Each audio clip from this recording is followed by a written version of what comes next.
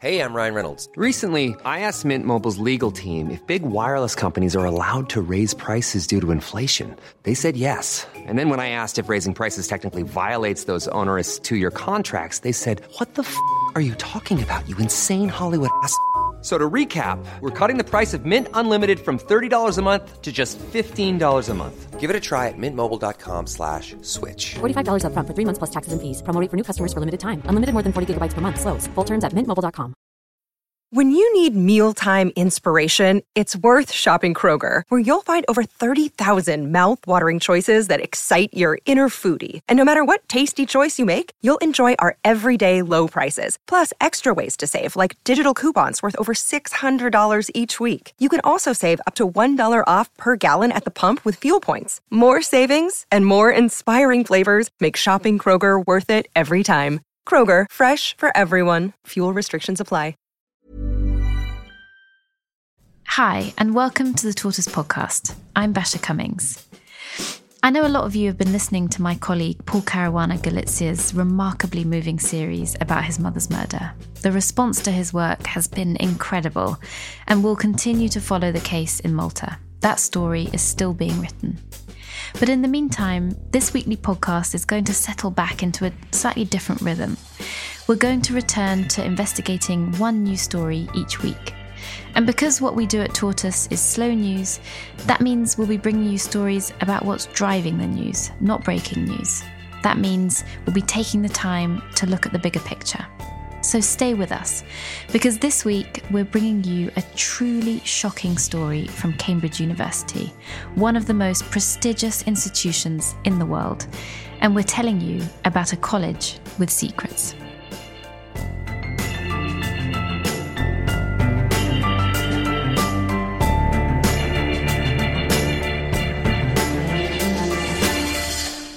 We've spent months investigating this at Tortoise, and our reporters here uncovered reams of documents and internal emails that revealed something truly disturbing. This is a story about allegations of sexual harassment and serious sexual assault. But it's bigger than that too. It's about the culture on campuses. It's about power and influence. Our story starts in 2005. A tutor is accused of sexually assaulting a former student. Then, the tutor stays on at the college. Years later, as the college is still struggling to deal with the scandal of him remaining on campus, new and separate allegations of serious sexual assault are made against other people at the college. And the college doesn't deal with any of this well. Instead of supporting victims, it tries to silence them or ignore them. Reputation seems to come before welfare. So let's start at the beginning. Let's go back to 2005. And I need to say before we go ahead that in this episode, we talk about some topics that might be distressing. So first, meet Ellie Pymont. We brought her back to Cambridge to tell us her story. I remember before I came to my interviews, I sat on those steps to kind of like compose myself and think and, try and get in. And then this college, there's a really nice doorway there, that's Gonville Quays, that's all that side, and then just at the bottom is the main building of Trinity Hall. So it's really squished in amongst lots of other bigger colleges. Yeah, it looks tiny. Yeah, it's pretty small, and then it goes down towards the river, but yeah, it's pretty small. Ellie studied at Cambridge University in the early 2000s in one of the smallest of its colleges, called Trinity Hall. Ellie is the sort of woman many of us dream to be. She's worked as a homicide detective and has tackled serious crime across London. She's tough, she's engaging, and she talks about her university years with great fondness. It's where she met her best friends, and it's where she met the man who went on to become her husband. But something else happened to Ellie at Trinity Hall. It's where she met a man who was her director of studies, called Dr. Peter Hutchinson. I was going up to see my friend Laura. I was a probationer PC at the time. I was really young. Yeah. How old were you at that point then? So it was before, I was 24, I think. So you were going to meet him at 6 o'clock before you were meeting a friend? Yeah, early evening. And what happened then? I went into his rooms and they were kind of, like a little bit dimmed, that kind of thing. And he kind of straight away was like, oh, you look lovely. And it was just, a bit of a weird vibe. And I was like, not sure. He poured me a drink. It was G&T. It's funny, like, I can't put my bag down. So I think I was probably only in there about 20 minutes or something in the end. Like, we were like having kind of small talk, chat kind of stuff. And I had a look at like a mouse map that was on his computer, because it was a gift that we'd sort of given him, like all of the language students when we'd left. I said something about it and he just grabbed my bum, then like hard. I kind of battered his arm away and said like, no, and then kind of went to sit down and said something like, I can see I'm going to have to like watch you, or something like that. And I was like, oh, why did I say that like that? That was something like, that just came out so craply. But then I was like, oh God, right, well that's a shame. How dare he? Like, does he seriously think that I'm actually interested in him in that way? And so I thought, right, well, I'll just finish my drink and go, never have anything to do with him again. Chalk that one down to experience. And then I carried on trying to kind of like pretend that hadn't happened, or just kind of have a bit of a chat whilst then finishing my drink and going, right, let's get out of here. And how was he behaving after he had groped you? Like kind of as if he hadn't done anything, like as if it was just like nothing. And then I was sort of sitting on the sofa, it was quite a low sofa, and he was kind of slightly over the room a bit. Then he just kind of got up and like came over and kind of leant over me, and then was kind of like all over my hair, or like trying to kind of pull me up towards him or kiss me, and they're just like kind of like trying to kind of crouch away from him. I mean, I don't think that lasted massively long, but he was just, he was kind of making noises, and then he went and sat down again. At that point I was like rabbit headlights. I was like trying to chuck my drink back, but then still so constrained by politeness, or in kind of like I mustn't make a scene, or I also need to try and leave with dignity, and also not let him think that he's like scared me, got to me, made me feel weak, all of this stuff. So then I finished my drink and was like, right, get out there, and I got my coat on. Then he had another go when I was like getting out the door, and again he was kind of like trying to pull me towards, like pulling me into him, and arms around my side and back and in my hair, and trying to kind of pull my face towards him and that kind of stuff, and trying to put his face in mine, and then that was at the point that I was like, I kind of like managed to sort of switch into a bit of a work mode, and I was like, and it dawned on me after the second one, I was like, he doesn't actually care whether or not I want this to happen. In fact, and I was just like, what? Wanted to get as much as he can before I managed to get away from him. So I ended up kind of like putting my arm up against his throat and kind of pushing him back, like giving him a bit, like, he obviously didn't realise that pushing his hand away and saying no, that didn't work, didn't deter him. Crouching, trying to kind of curl up and not let him get near me on the sofa, that wasn't... There's like a police officer safety move about like where you use this kind of hard bit of your arm, your forearm, and I can remember feeling his Adam's apple moving, and then he had like this startled look on his face. I think I said something like, oh, you've ruined our friendship, or something like that. I think I said that. I'm not 100%. How does it make you feel now recounting? No, I'm like, I feel, like the butterflies come back in the uncertainty, and just like feel a bit, like cold and shivery. How dare he? Yeah, it was horrible. It's clearly still difficult for you to talk about. This is something that has stayed with you all this time. Yeah, I was thinking about it this morning when I was having a run, and I was thinking, and one of the things I always say about this is that before this happened, and I don't want you to think that it's like, because this hasn't defined my life at all, but before this happened I really did feel invincible. What he did in that is that I felt that happened to me like really quick. I kind of did not feel invincible after that.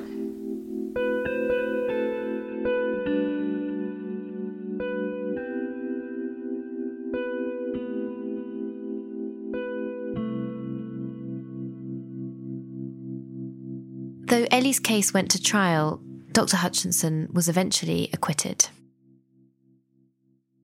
Ellie's story didn't happen in isolation, and that's where my colleagues Chris Cook and Ella Hill come in.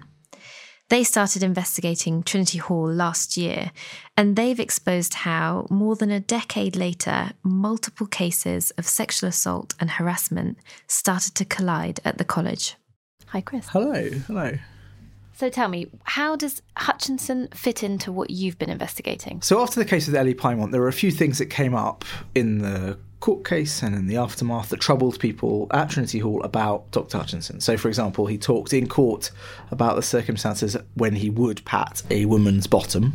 He held a party, a sort of tea party in the college to celebrate his acquittal with his supporters. And there, was a lot of uneasiness. But he carried on teaching, he carried on being a full member of the community until 2015. When 10 students came forward and said that he had said things to them during supervisions, that's to say small group teaching, that unsettled them. So he said, do you want a big kiss to a woman whose birthday it was? He'd asked someone pointedly while he was teaching the metamorphosis whether something turned them on. And these are all things where, in Dr. Hutchinson's view, he was, asking obviously rhetorical questions, but in the view of these undergraduates, it crossed a line and they felt uncomfortable with it. So the college came up with this idea that they would basically ban him from teaching undergraduates. This is 2015, right?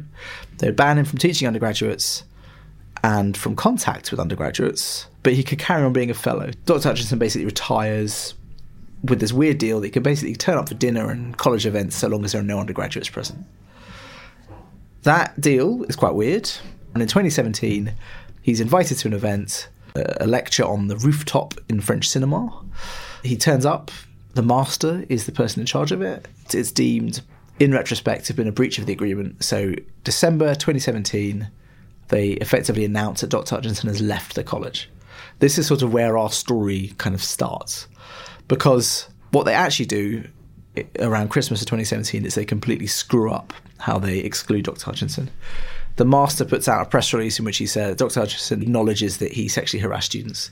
Actually, what Dr. Hutchinson said was that he acknowledged that what he said was taken by other people to construe harassment, and he was sorry for that, but he didn't accept that himself. So a kind of classic non-apology. Yeah. Well, he was sort of saying, I understand that I upset people, and I'm sorry for that, and I wouldn't do it again. But he also didn't accept that it was harassment. They also, when they sort of said they were permanently excluding him from the college, they didn't actually have the power to do that.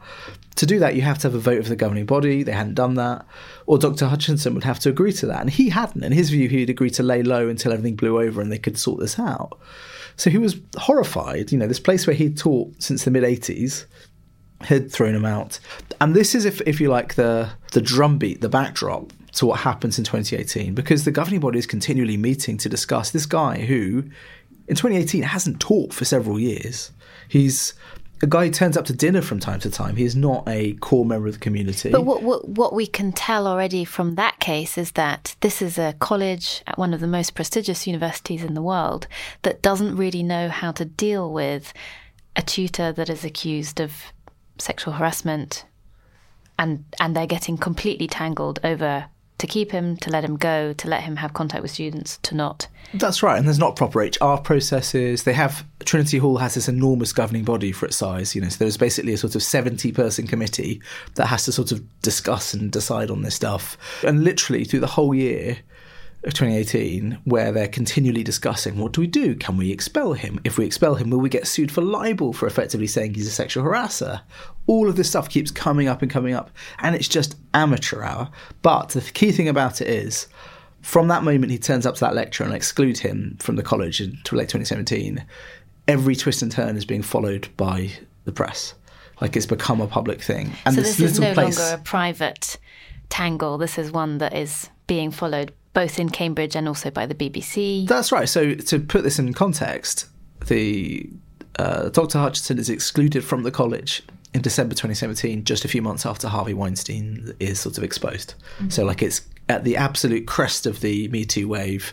I think the college basically doesn't know what to do with facing the sort of incoming fire from alumni, from journalists, and it panics and screws up. But it doesn't just screw up this. Like the Hutchinson screw up, this continual drumbeat, this continual neuralgia, this thing that comes up at every single meeting gets in their way of their ability to do anything else. And that's really where our story starts. That's right. So tell me where your investigation took you first. So we came across a really serious disciplinary case from inside the college. 3 women came forward to the college and said that they'd been raped or sexually assaulted by an undergraduate at the college. The women we've called A, B and C. That's how they're referred to in one of the documents. The man is referred to similarly as D. So A is the first to come forwards, and she approaches a fellow at the college, a tutor. So that's someone with sort of special pastoral responsibilities, who's a guy who'll come up later, a guy called Nick Guyot, Dr. Nick Guyot. He's a historian, but he takes his tutorial tasks really seriously. So she writes to him and basically says, I'm going to go and confront D. She reveals that actually she knows of 2 other women with similar stories. The 3 women collectively all decide not to go to the police, but 2 of them, A and B, do decide that they'll raise a disciplinary complaint within the college. So it's quite a traumatic process, and they felt quite discouraged from taking their complaint forward. There's another character we should introduce, a guy called William O'Reilly, who is the acting senior tutor of the college. He's the guy that's in charge of safeguarding. He is Nick Guyot's boss, effectively, as the top tutor. So let me just get this straight. So there are 2 women who decide to raise a disciplinary complaint over rape or a serious sexual assault, and they meet Nick Guyot, who is supposed to sort of help them through this process. And they also come into contact with William O'Reilly, who's supposed to sort of oversee this process. Exactly. So both of these men teach there, and they've been there for quite a while. Both of them, that's right, yeah. And so there are things that start going wrong. There are hints of things to go wrong quite early on. So first of all, the process is massively delayed. It's supposed to take sort of 40 days. It takes more than 120. It's pushed way out into the summer. They first come forward in February, and that's not resolved until July. So it's a very long process. And if you think through when the academic year happens, that means they are sitting exams while this thing is still hanging over them. They feel discouraged. Dee's father said that he would consider, bringing defamation proceedings if anyone were to accuse his son of this stuff. And this is passed on to the women. In fact, this ridiculous threat, which would go nowhere. And then finally in July, when the hearing is finally convened to hear this case, things go even. A lot can happen in the next 3 years. Like a chatbot may be your new best friend. But what won't change? Needing health insurance. United Healthcare Tri-Term Medical Plans are available for these changing times. Underwritten by Golden Rule Insurance Company, they offer budget-friendly, flexible coverage for people who are in between jobs or missed open enrollment. The plans last nearly 3 years in some states, with access to a nationwide network of doctors and hospitals. So for whatever tomorrow brings, United Healthcare Tri-Term Medical Plans may be for you. Learn more at uh1.com. This is Paige, the co-host of Giggly Squad, and I want to tell you about a company that I've been loving, Olive & June. Olive & June gives you everything that you need for a salon-quality manicure in one box. And if you break it down, it really comes out to $2 a manicure, which is absolutely insane. It's also so easy to get salon-worthy nails at home with Olive & June. The difference between how your nails used to look when you did them yourself and now with the Mani system is a complete game changer. The best thing about Olive & June, too, is it's a quick dry. Dries in about 1 minute, lasts for 5 days, and full coverage in up to 1 to 2 coats. Visit oliveandjune.com/perfectmani20 for 20% off your first system. That's oliveandjune.com/perfectmani20 for 20% off your first system. Hey, I'm Ryan Reynolds. Recently, I asked Mint Mobile's legal team if big wireless companies are allowed to raise prices due to inflation. They said yes. And then when I asked if raising prices technically violates those onerous 2-year contracts, they said, "What the f*** are you talking about, you insane Hollywood ass?" So to recap, we're cutting the price of Mint Unlimited from $30 a month to just $15 a month. Give it a try at mintmobile.com/switch. $45 up front for 3 months plus taxes and fees. Promo rate for new customers for limited time. Unlimited more than 40 gigabytes per month. Slows full terms at mintmobile.com. More bizarrely wrong. So they'd always known that Dr. O'Reilly was very friendly with Dee.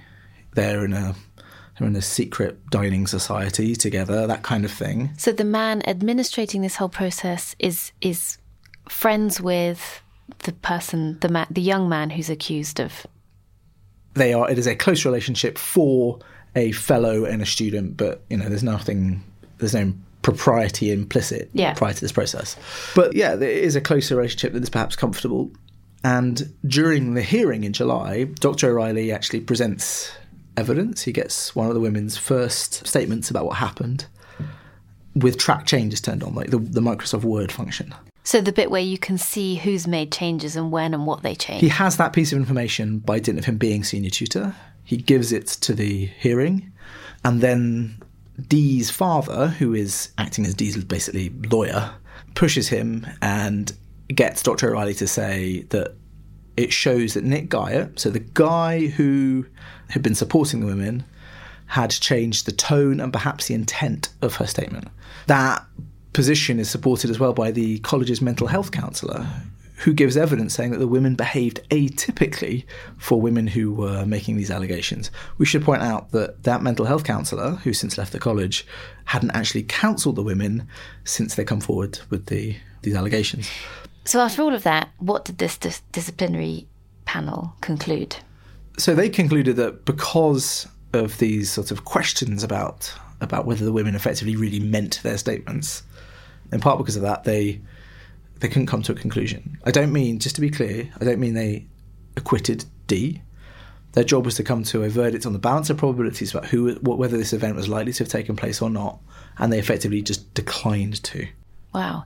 And so to put ourselves just in the position of the two young women, have either of them communicated to you how they were feeling at that time after so many months of waiting and trying to go through this process? Well, the process was enormously opaque. So actually at the time, it wasn't clear, right, how this sort of odd testimony come forward from Dr. O'Reilly and from the mental health counsellor. They didn't really realise how things had gone. They wouldn't find that out for quite some time. One of them actually wrote to the college and asked them to sort of look over again at it. They sort of had an appeal, which was, done, and they upheld the no verdict.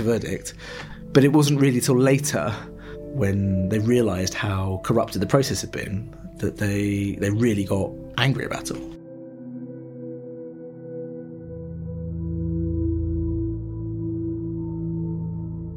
I mean, it's amazing to hear you walk through this case and the process that these young women had to go through. But I suppose if we zoom out, the bigger picture here is that at this moment in time, Trinity Hall was under huge scrutiny in the national press for allowing a tutor, Dr. Hutchinson, to stay at the college while there were concerns about his behaviour and sexual harassment. And that's important to remember with how they dealt with this particular case. But that's not it, is it, Chris? Because there's another case that then comes into view that you found out in your investigation, which again adds another layer of, I have to say, shock when you hear what else is happening at the same time. So talk us through that. So the story we've just heard, really the one about A, B, C and D, starts, if you like, in February, March 2018 and runs until July 2018. That's the period over which A and B are bringing their complaint against D. In the middle of that, in May 2018, a student comes forward with an allegation about Dr. William O'Reilly. So the guy who's running the ABCD case is accused himself of sexually assaulting a student. A serious sexual assault that's supposed to have taken place in Dr. O'Reilly's room in the college. Now, I should point out, of course, Dr. O'Reilly denies all of that. Just to be really clear here, Dr. William O'Reilly fiercely denies the allegations and says that John's account has been inconsistent and says that his motivations were malicious.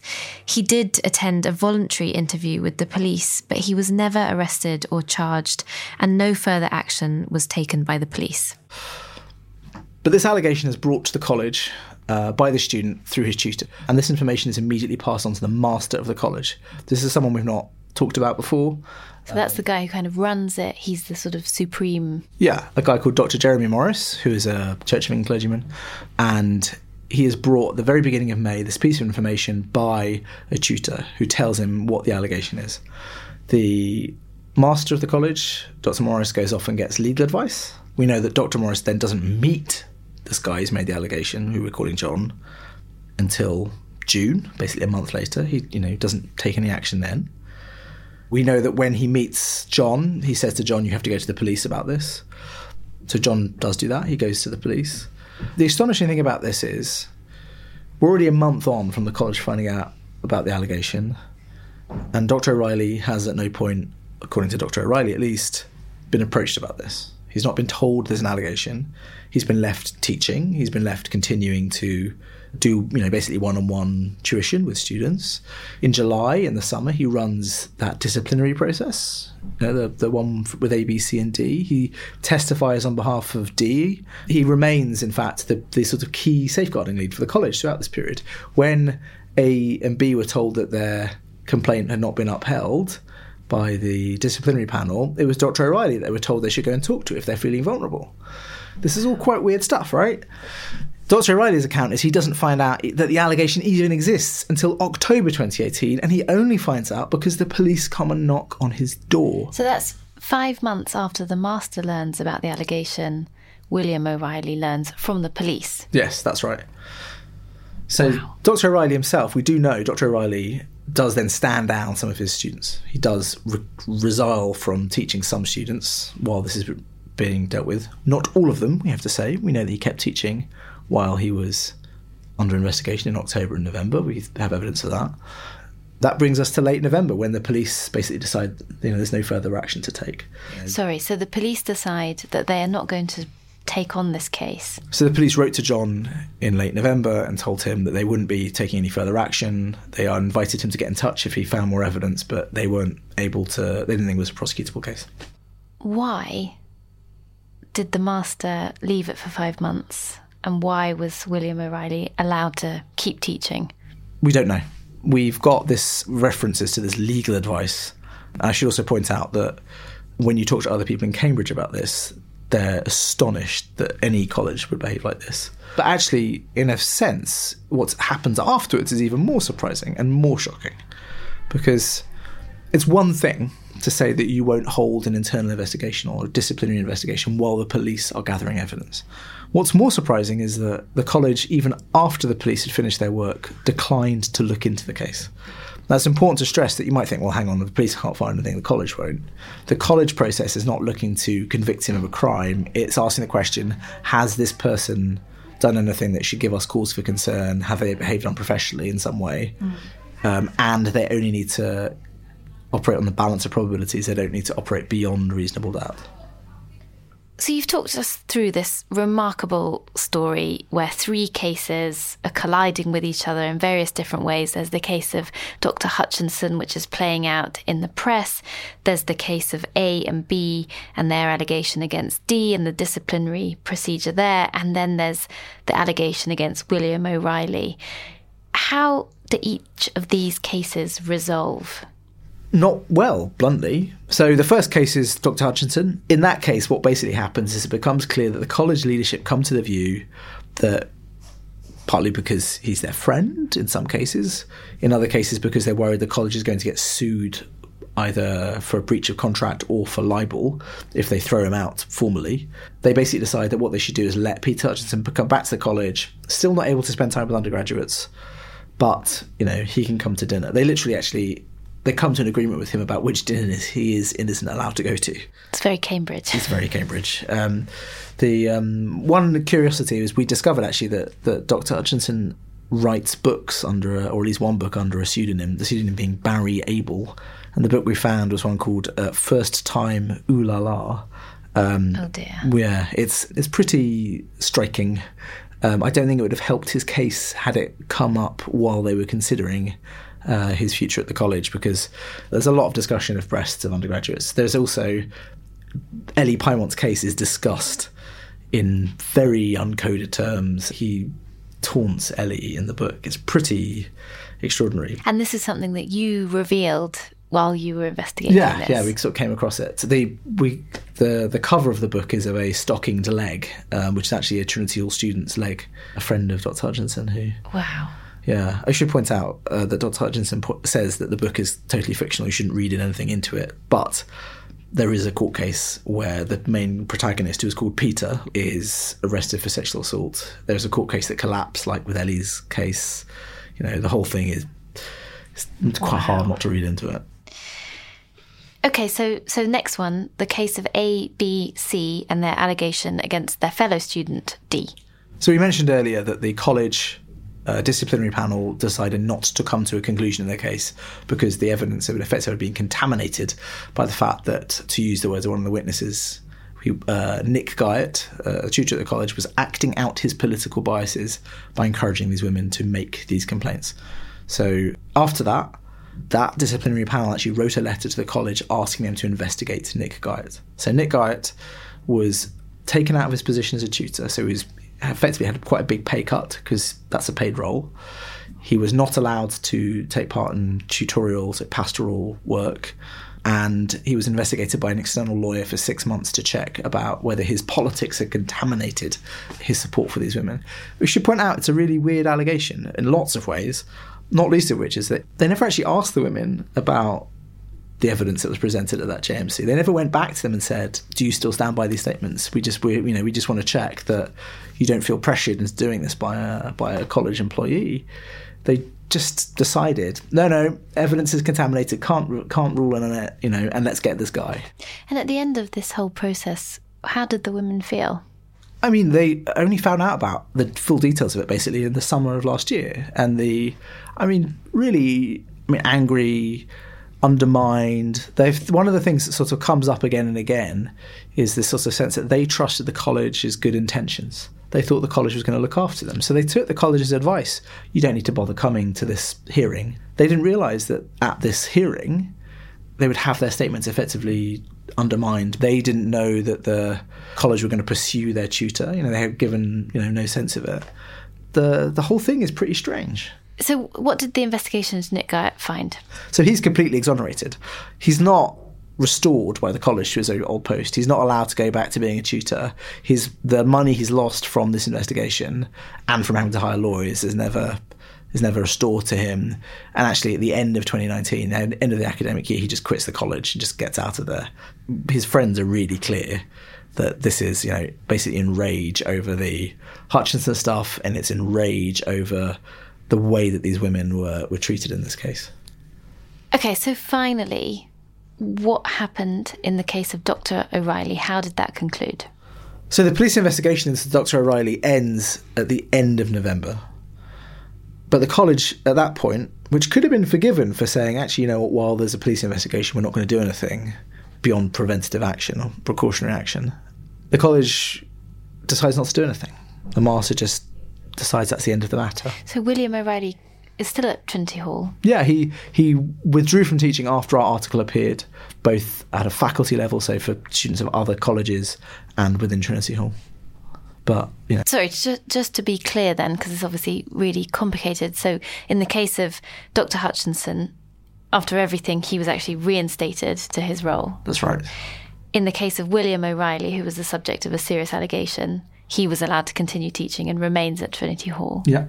And in the case of Nick Guyot, the tutor who was supporting two young women who said they were victims of a serious sexual assault, he's the one who in the end leaves the college. Yeah, Peter Hutchinson is sort of this running sore that keeps going and going and going, and actually isn't resolved until November 2019, which is when he resigns from the college once and for all and cuts his ties and gives up on ever becoming a fellow again, basically because the BBC report on the fact that he's been let back in. Wow. Chris, this is an amazing story and a complicated one, and I know it's taken you quite a long time to be able to report a lot of this.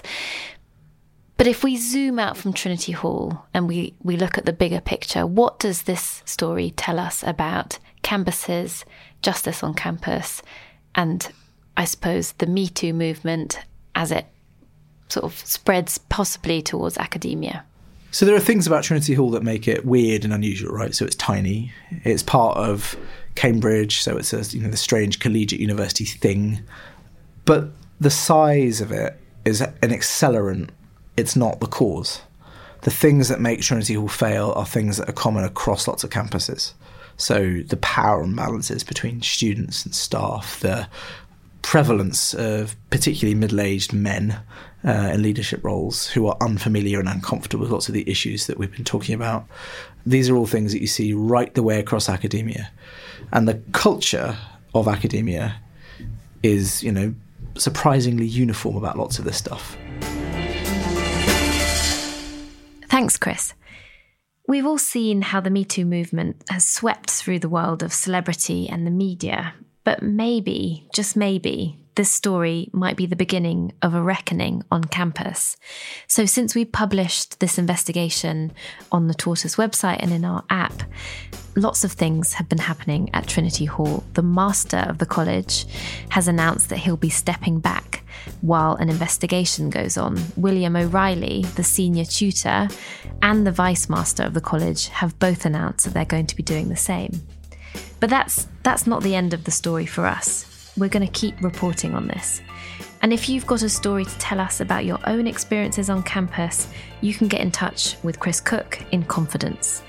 You can reach him at tips@tortoisemedia.com. And if you'd like to read more about our investigation into campus justice, you can become a member of Tortoise and support our journalism. Go to tortoisemedia.com/friend and use the code POD50, that's POD50, to get membership for half our usual price. See you next week.